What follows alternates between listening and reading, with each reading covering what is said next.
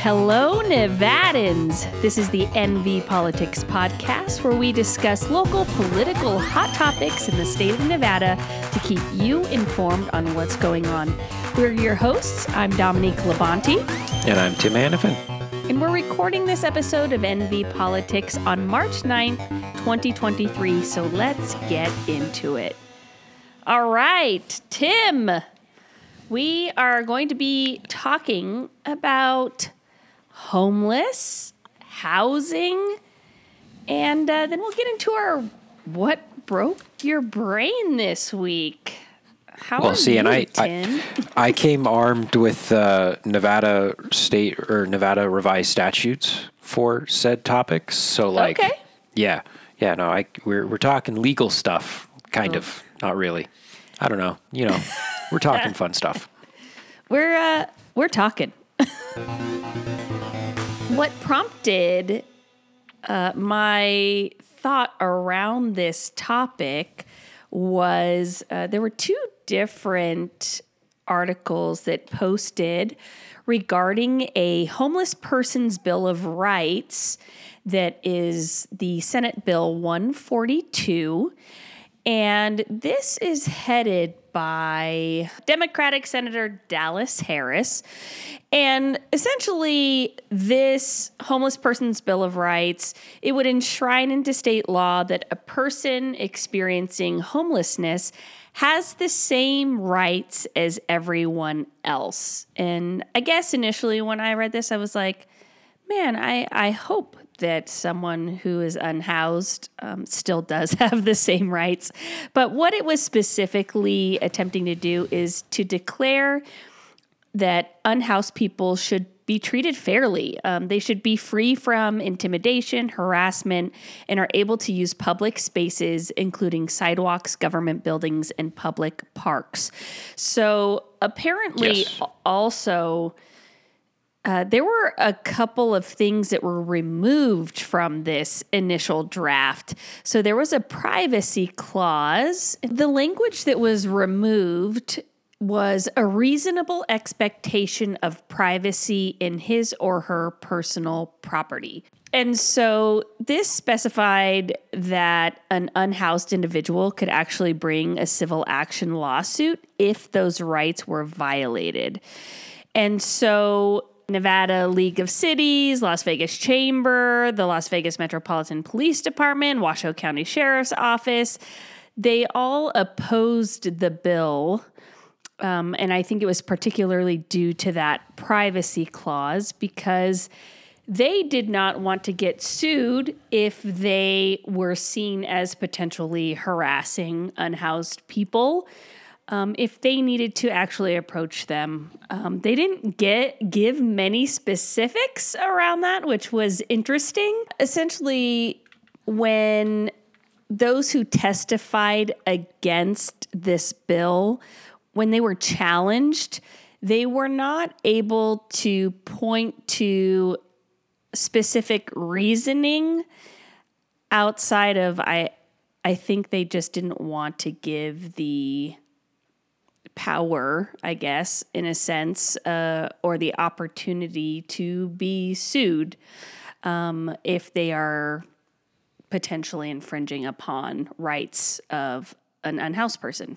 I am no lawyer, but my first response to this is I'm pretty sure that there's a reasonable, I'm pretty sure, I don't actually know, but I think in some case law somewhere, everyone has a reasonable expectation to their privacy. Say, you have a backpack on your back without probable cause, unless they're searching for a weapon, from my understanding. They can't actually, look in said bag.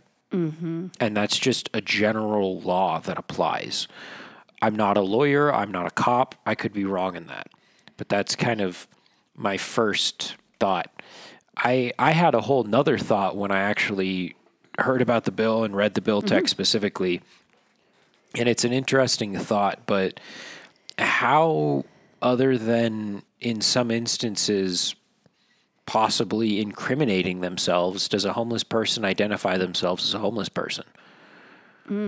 Like how is one supposed to protect themselves with these rights? And without the other bills that we're going to talk about later, all this does is say, oh, they're offered the same rights as any other person. But there are still some laws that affect these individuals that, if you identify yourself as a homeless person to get these rights, you're then flagging, oh, well, I just incriminated myself under this bill and I gotta up and leave where I'm currently residing because even though I have the ability to reside, I'm now trespassing or what it is. Sure. And I know that there's a lot more nuances to that, but that's just my first thing of it's very hard to self-identify without incrimination in some instances. And we have to, if this bill passes, we have to make sure that other bills also pass that make sure that the existence of being an indigent person is not criminalized. Yeah, I think that's a great point, Tim. It's interesting to see the stance on this bill after that language was removed. I'm just also curious I want to know when and where that language will be removed. Because when I'm looking at the bill as introduced still, like they don't have another text up for the bill yet. And right, it still has the privacy clause in it. Yes. Yep. But from my understanding, it's being removed. And what they're saying is ultimately that makes it pretty much just a symbolic bill, and it's meant to reinforce human rights extended to those experiencing homelessness. The general question that I have around this topic, because there's another bill that I'll want to bring up after we talk about SB 142, but just something that's fueling the conversation for me. What are the general effects of homeless populations on a given community? Other than, general strains or some other things, like I think it is important for us to break down what some of their, why it's necessarily a problem, or even if it is a problem. Yeah. Because I think then it really breaks down, I dare say, some of the importance of some of these. Yeah, absolutely. Yeah, ultimately, the Democratic Senator Dallas Harris, who proposed this bill, they explain, every day, this is a quote from them, every day I see how people are unhoused, have their dignity stripped from them by the government, by law enforcement at times, and by people they encounter on the streets. This bill or rights simply says all people, including those unhoused, deserve dignity. And I misspoke. This is actually said by Eric Roth, who was testifying on behalf of Washoe and Clark County Public Defender's offices. So ultimately, they're trying to really just reinstate dignity. And I think when we talk about the homeless population, and I think we're going to get into a little bit more about what causes homelessness, what homelessness causes as well, and truly, in most situations, and particularly in Nevada, people who are homeless or unhoused, it's not by choice, and that can absolutely feel undignified. I think the other bill that we do need to talk about, especially in light of the privacy clause being removed, which is Senate Bill 155. Which it's touching an entirely different part of Nevada revised statute. The first bill touching specifically on, the rights of homeless populations. But Senate Bill 155 specifically addresses county ordinance and the laws that counties use to govern themselves. And it specifically says that county commissions and city boards can't pass laws affecting or restricting the movement or abilities or living of homeless populations. Okay. So it more or less takes that privacy clause from the one bill and says, all right, cool. it's not going to be there. We're just going to make it to where no city council and no county commissioner can pass an ordinance that would pretty much make that possible. So you can't violate their privacy. You can't actually make it to where it's illegal for them to be housed, because if you're unaware, there were those policies or bills being passed by county ordinances or county commissioners that were essentially saying, oh, you can't exist or camp in a public space. And, this pretty much just says like, oh, if they're residing in a non-obstructive manner in public, you got to leave them alone. You can't pass a bill stating they can't do that. It pretty much allows homeless to exist wherever they want. Yes. Yeah, in public, yes. It gives them a reasonable sense of privacy, if you will, to exist. Yeah. I don't know if you saw a video circulating a couple months back from a San Francisco business owner who had an unhoused person sitting outside his shop, and it was awful, literally sprayed her with a hose to get her to move. There's two extremes, it feels, to some of this, as far as, okay, we're ensuring that homeless people, their rights are protected and that they truly can have a space to live, right? I guess just purely live. And what does that mean for people who have already been going about their days in certain ways? How does this impact just, I think, everyday life for other people? I think it seems that unhoused people, for the most part, they're not seen as much, and I think that's because of certain ordinances that have been in place. Yeah. And so I'm just curious to see what the impact of all of this could potentially be, and hopefully harassment like that video does not increase because people are going to be just physically exposed, if that makes any sense. So that's just a thought, something that I've been thinking through. I find it interesting that we're talking about some of these issues, and we're specifically talking about homeless, while at the same time, we're just getting news of pretty much the community's housing advisory board getting reports on the CARES campus and their operations in Reno. And all that reports just saying, oh yeah, we're doing good. We're housing more people. We're getting more facilities up and running.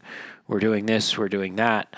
And I just asked the question, is it actually working? Or because I've toured the facility, I've seen their PR presentation, and it's a lot of fluff. Is it actually happening? Is it long-term sustainability? Are people actually moving out and staying out? Are homeless people actually being allowed in? Are barriers of entry being removed for them to get into the shelter, or are those barriers of entry still present despite new facilities being open?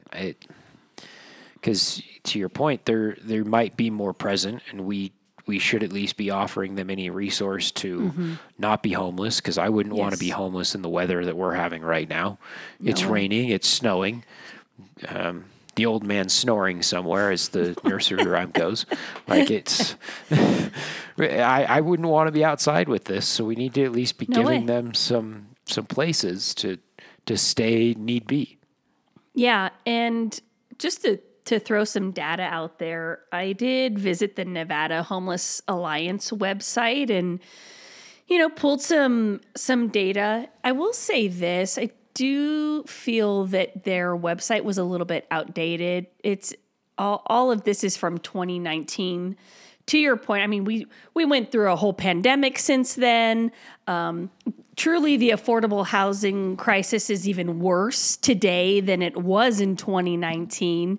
And you're just referring to some potentially low-income housing that is being built for individuals. And so I don't know how accurate this snapshot is, but I do want to throw some of it out there, knowing again, the likelihood of it being worse is probably reality.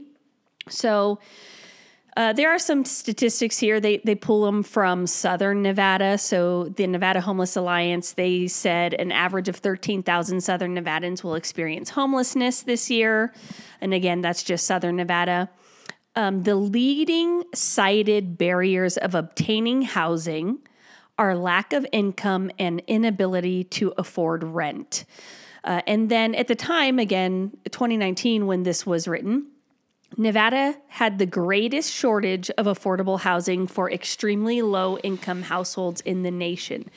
And statistically, what they found is there are only 19 available affordable units for every 100 extremely low-income households.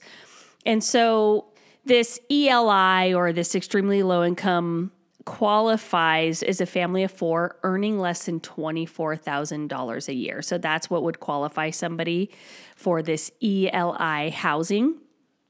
And in Nevada, and I know for sure this is different today, but at the time this was written, fair market rent for a 2-bedroom apartment was $980 a month. And in order to afford this level of rent without paying more than 30% of their income on housing, a household must earn $3,266 a month or $39,000 annually. So they did the math, and this essentially would work out to $18.85 per hour to be able to afford that housing. So this will continue to be an issue. We will continue to see homelessness on the rise as our housing affordability continues to be a problem in the state of Nevada. And I think if we are having a conversation about unhoused people, homelessness, what are the repercussions of that? I really think that our legislators hopefully are really honing in on what we can do for this housing affordability crisis, because I cannot see this improving anytime soon based on just where the economy is at. Listening to those stats, I actually know for a fact that one of my friends that I grew up with my entire childhood, who lived down the street from me, was an extremely low-income household. Uh-huh. There were three members of the household, and I know his mother made somewhere about $22,000 a year. And that was, my entire life. The only reason they were able to survive was, from what I know, and I could be wrong, but they owned the house that they were in. Was your friend's mom a single mom? Yep. Yeah. Immigrant, too. I don't know status, but yeah. Yeah. Double whammy, right? Statistically, that is the archetype, unfortunately, who we see in those situations the most. Oh, yeah. And it's extremely unfortunate. So, yeah, maybe next week we get to talk a little bit more about potential bills that are floating through the legislature around affordable housing. I think it'd be fun to kind of take on. The other thing that I just do want to speak briefly on, especially when we talk Senate Bill 155, which is our state legislature proposing a bill that says every county and every city council, county commissioner and city council board cannot pass a law. So that is specifically our state legislature dictating what our counties can and cannot do, which is perfectly legal in the state of Nevada. And it's a question of Dillon's rule, which is more or less that the government, city and local municipality governments cannot pass a law, draw taxes, or do anything that is not already provisioned by the state government for them to do. They cannot pass laws, and to this point, if they do something that's bad and the state legislature retroacts them, they have to follow the state legislature. They don't have much autonomy in our state. It's caused a lot of problems. It's caused counties to not be able to draw taxes. It's caused counties to have whole money stops or project stops because they have to go to state legislatures to get this money. And we're seeing this specifically in this bill. And I'm not saying that this bill is wrong in any way, shape, or form, but I think this bill should directly bring back into question how our cities and municipalities operate within our state. Because we're getting to the point where we're almost at 4 million, 5 million population in our state, and yet we still have to wait every 2 years if a county wants to pass a new tax. I know. And that's just for the county to go to the legislature to ask to pass the tax. That's not even the legislature actually approving them passing the tax. So How there's is this whole... Yeah. 31 states... 31 states, according, and I don't know if this is still accurate. This is based on some old numbers that I was reading, but the reports that I was reading as of like 10 years ago, 31 states follow Dillon's rule, which comes from Supreme Court interpretations of some old, or pretty much Supreme Justice Dillon and how he interpreted some Supreme Court cases in the way of saying, no, local municipalities only get sanctioned rules. There are some other rules that come into play, but Nevada doesn't get those. And the counties that do get those in Nevada are, by Nevada Supreme Court, interpreted to only have them in name only, and they don't actually have any power under that rule. They still fall and have to adhere to Dillon's rule. So Senate Bill 155 would say that, or pretty much proposes, no county commission and no city council can pass an ordinance that would ban the movement or obstruction of a homeless person in public. So it would more or less moot any of the county commissioner boards that pass the anti-homeless regulations or anti-camping regulations that we were seeing come out of Washoe County. It would moot any of those, and it would also disallow the passing of any further of those from a city council or a county commissioner. So in a city proper and in the retaining county, you can't do it. Wow. I mean, obviously interesting and relevant to this topic, but I can't help but think all the other impact that could have. Yeah, it's for this topic. It's great. It's yay, yay for this topic. We don't want these ordinances being passed, so we want this control. Why even have county commissioners at that point?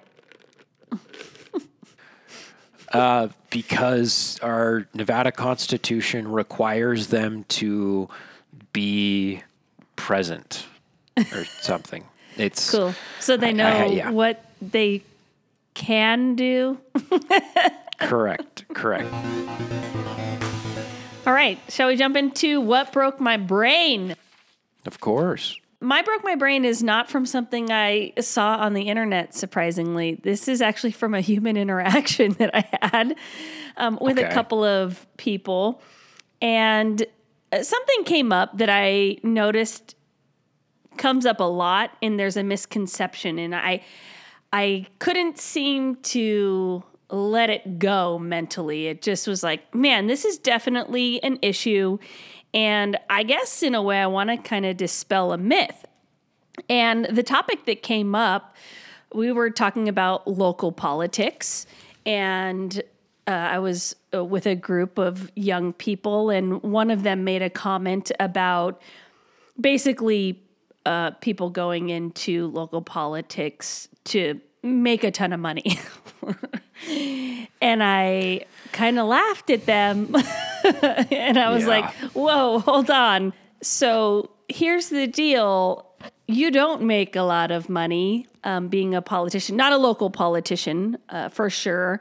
There are 5 or 6 roles maybe at the state level where you're looking at, a salary of over $100,000. But outside of that, our state legislators, whether you're in the assembly or you're in the Senate, I'm going to give you a breakdown of what they actually make. Okay, so 60 days. They can only legally be paid for 60 days of session. That's right. That is thankful to a Mr. William Raggio in the 90s who passed some, or 80s or 90s. I don't even remember when it was, but because it was before my time. But he passed some crazy rules regarding how our state government should run.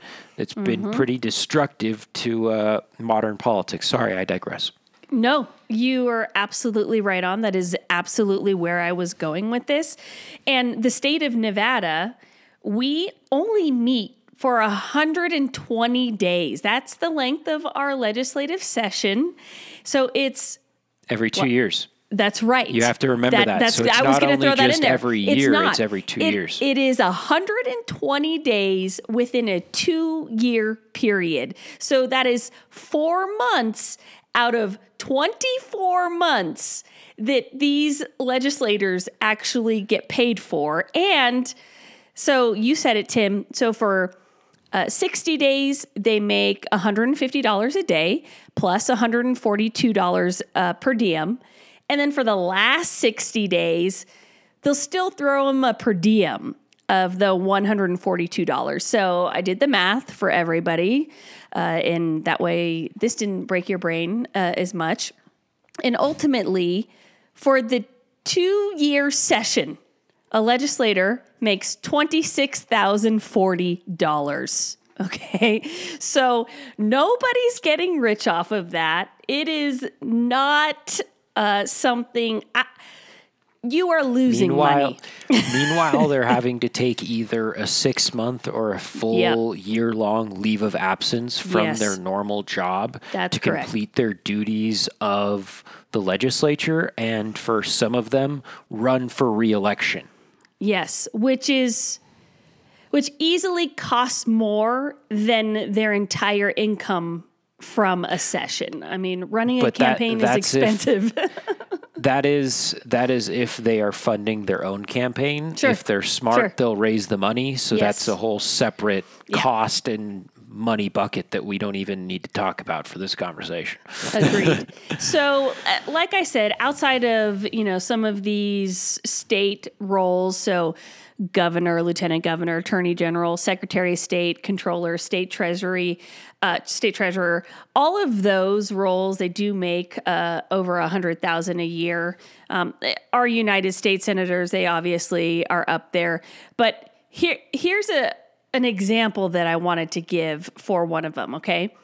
Our mayor of Reno, Hillary Schiff? Well, good old mayor of Reno, Hillary, her base salary is $69,000. Okay, she's got some benefits that help push her over $100,000, but that's her base salary.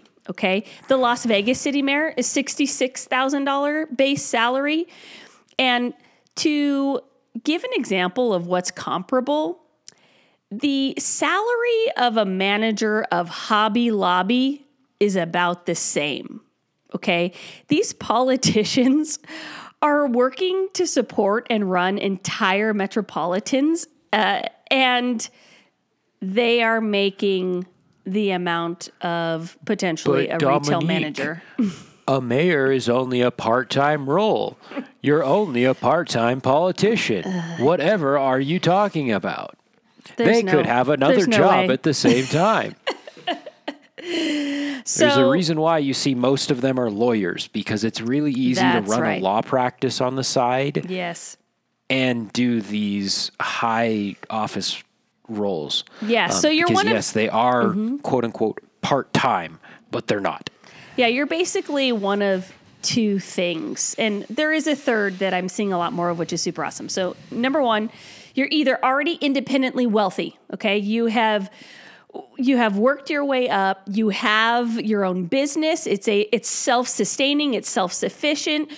And you are literally serving and giving your time, because these resources are, pretty close to those poverty levels that we were talking about earlier for a lot of these roles. And so that's the first thing. You're independently wealthy. Or we see a lot of this. You're retired. You already did the job thing. Now you can give your time in serving in a seat for the legislator, or this is what I'm seeing a lot more of, which I love. We have a lot of educators in this current legislature, right? And to your point, they're taking leaves. Well, yeah, they're taking leave of absences to be able to be a legislature. So they're having to take full years off of teaching just to be able to run for office and then serve. So they're missing out on, they're taking a half salary cut for a year just to be able to and an educator's serve. salary, which, Yeah. as we all know. That's why I'm saying they're taking a half pay cut, because an educator, Yeah. they're maybe making $40K a year if they're lucky. Sure, if that. So, yeah. they're making less, and they're having to take that cut for that time just to be able to serve. Another point that I just thought of, this isn't a brief aside, but very relevant today is, they're all retired. They're all old. It's not like our Senate Majority Leader just gave himself a concussion because he fell over. And it just made me think back to even my old mentor, Harry Reid, when he gave himself a messed up eye. Like, they're old. They're fragile. I love some of them, but I also hate a lot of them simply because they are that old. They are that fragile. It's a hard job that they're having to do. Yeah. They're having to make hard decisions. These are hard. Yes. These are long days. These are long nights. And they ain't And they're young. making decisions for an entire population with such a diverse demographic. And it's interesting. So that was my Broke My Brain segment. Thank you for coming along on that journey with me, Tim. Now, what broke your brain? So what broke my brain is something that I think is ill-intentioned, but I just immediately went to the dark places because I'm concerned. It revolves around Senate Bill 158, which proposes that for schools in certain classrooms have video cameras installed to record the interactions in the classrooms. Now, I saw headlines. I didn't read it. I not only read the articles, I read the bill itself. Okay. Or the text as introduced. And it's for classrooms who are predominantly for those with special needs and those who are getting special needs educations, because those students are historically known to have issues voicing abuses, concerns, and problems in classrooms or in settings like that. They can't voice when something bad is happening to them. So there has to be some form of a check. I get that. I'm 100% for that, and I understand that, and I don't have an answer to this. But the way that the bill is framed says that if a student, and I'm going to mess these years up a little bit, but from the ages of 3 to 6 years old is in a classroom 50% of the time, and they have special needs, the classroom requires a camera and a microphone. And then if the student is the age of 6 to 21 and they are in the classroom 60% of the time, it further requires a video camera and microphone. Now, I understand why this bill is needed, and I understand why it's in place. But I think back just to my own education being brought up in elementary school, and I'm pretty sure 1 or 2 of my classrooms would now require a camera and a microphone. And yes, the bill has full disclosure, and yes, the bill has the parents are notified, the students are notified, the teachers are notified, anyone going to the classroom is notified, like everyone's notified, but it would be a desensitization to monitoring of students who might not need the monitoring, and them just, hey, you're constantly being recorded. Like anything you say, anything you do is being recorded. The bill doesn't it gives privacy requirements to the recording, so it can't be accessed for outside of school administrators. But from what I at least read, it doesn't have any requirements of, if you do something wrong, it can't be used against you. Like there's no security, disrequirement. So if, say, an altercation happens in the classroom between 2 students who are not special needs, but they're in a classroom with that camera. There is no policy that says the school administration can't use that footage to punish those students. There is nothing in the bill that says if a student says something that an administrator doesn't like, they can't be punished. Because historically, the Supreme Court has given no protections to students in schools. When it comes to free speech, it always goes to the school. It always goes to against the student. That's not necessarily bad, but if you're putting microphones in classrooms and you have an administrator who says, yeah, we're not going to have special needs classrooms. We're just going to mic up every classroom and put cameras in every classroom, and we'll just put special needs in every class. We don't know where they'll go. I don't know what the right answer is, but the slippery slope that I see in this bill scares me. Because we're already dealing with a generation that is so desensitized to their own private life online, and we're now putting them in an environment where they're constantly being monitored. I remember what my schoolwork was like when I just knew that the school administrators were in the classroom, and now I'm having that stress 24/7. Yeah, I might forget it eventually, but then I say something wrong and I'm in trouble. Yeah, it's interesting to hear just an overall higher level of surveillance, I think, happening. It's and again, hard. It's something that's needed for these special needs students, because again, if something bad is happening to them, they can't necessarily voice that. There has to be some level of checks and balance, which from my understanding might be why there are multiple educators in those classrooms. There's not just one. But to that point, when you're putting them in the normal classroom, there were two educators because there was an aide and then the normal teacher. But there's still only so much oversight that can happen. The camera's great, but I'm just afraid, Yeah, I think hearing that audio is there, I don't know. I guess that just takes it to another level. Audio and video. Audio and video is both in the bill.